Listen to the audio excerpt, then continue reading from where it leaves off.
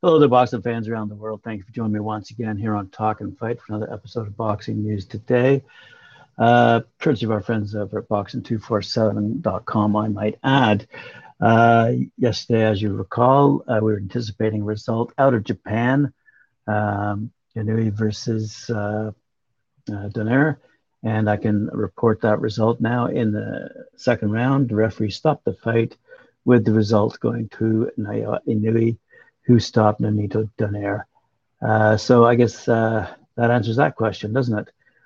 For all you friends over in Japan and in the Philippines, Donaire was not able, at his age, to come through. At the end of the day, he was stopped short.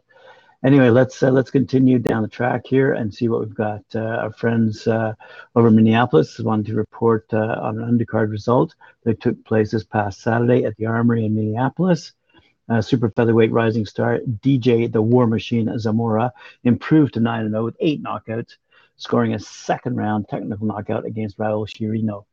The scheduled 6-rounder was part of the super bantamweight unification clash between current unified champion Stephen Polson Jr. and former unified champion Danny Roman. Just a quick report here. With the victory, Zamora, who hails from Las Vegas, stated he's ready to get right back in the ring with anyone they put in front of him.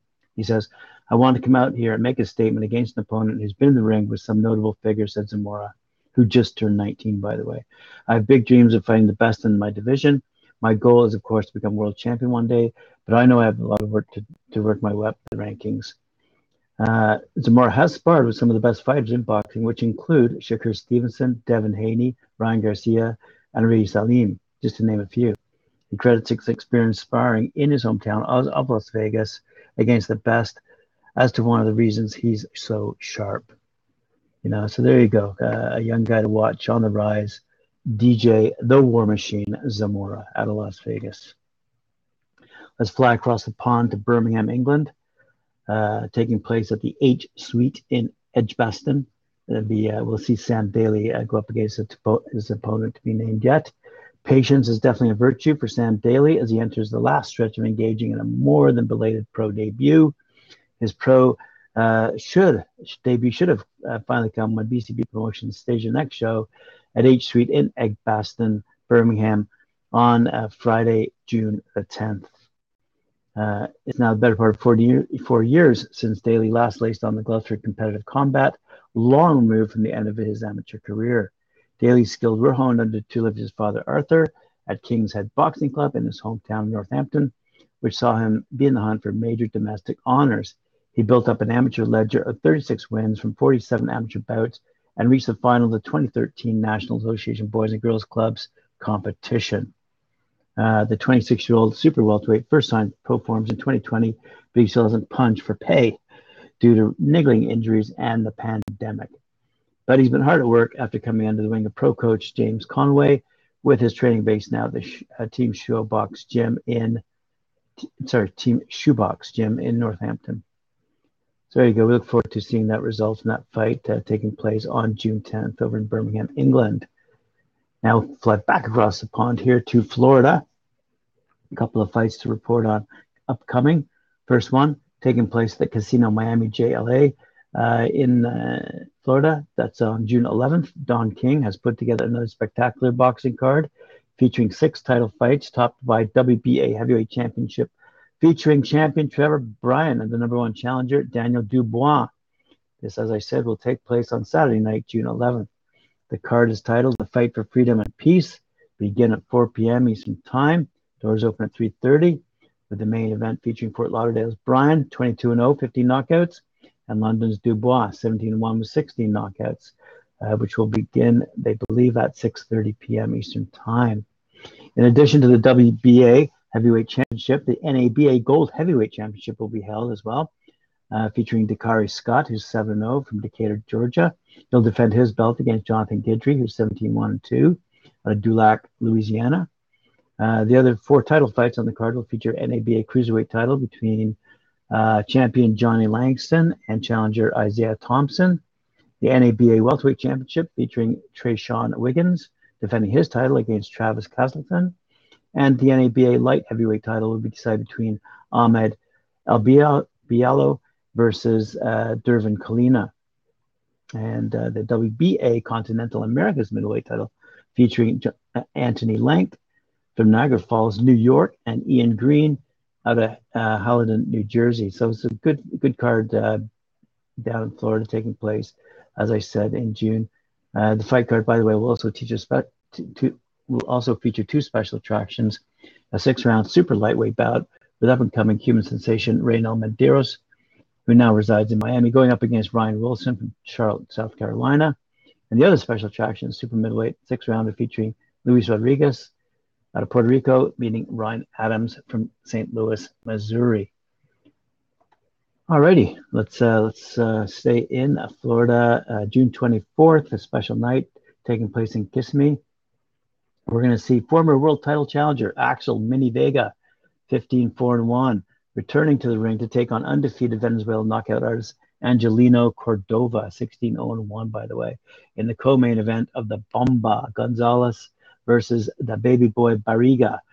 The 10-round fight, which will be for the WBO Latino Junior Flyweight title, tops off a stacked undercard of rising prospects that will be announced shortly.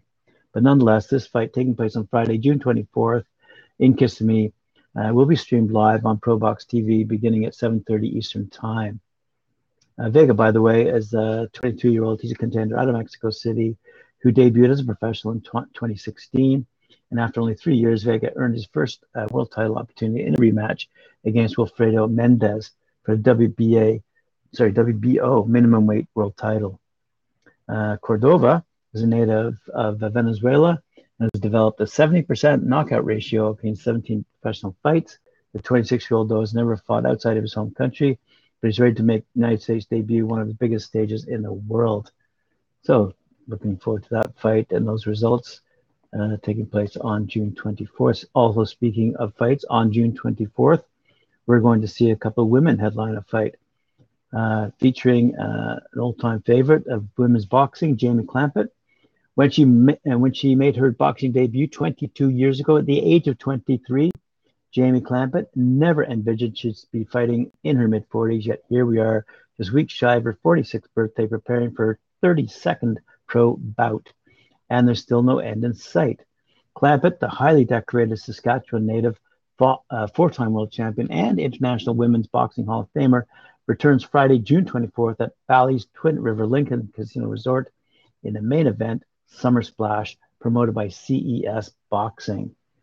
And she faces the Hurricane, Texa Miranda Reyes, in an 8-round lightweight bout, which Clampett says is just another step in the right direction as she continues her comeback following an 8-year absence between 2013 and 2021.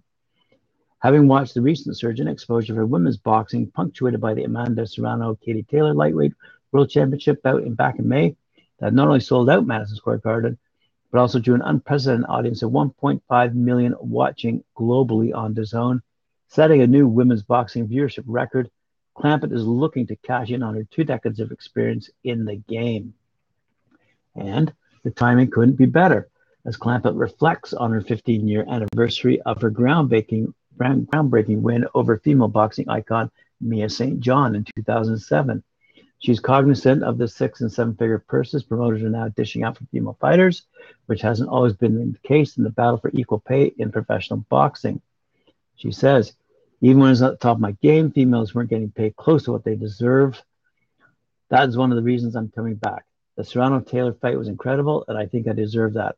I've been around the sport for a while. I'm a pioneer in boxing. They pay females a lot better now, and I think you'll see more females coming out of retirement for that reason. Clampett, per usual, continues to generate industry buzz following her February victory over Kim Wambach, her first win since 2013. While athletes competing in their mid-40s isn't as earth-shattering as it might have been 20 years ago, see Tom Brady and NFL, for example, Clampett's comeback seemingly came out of nowhere.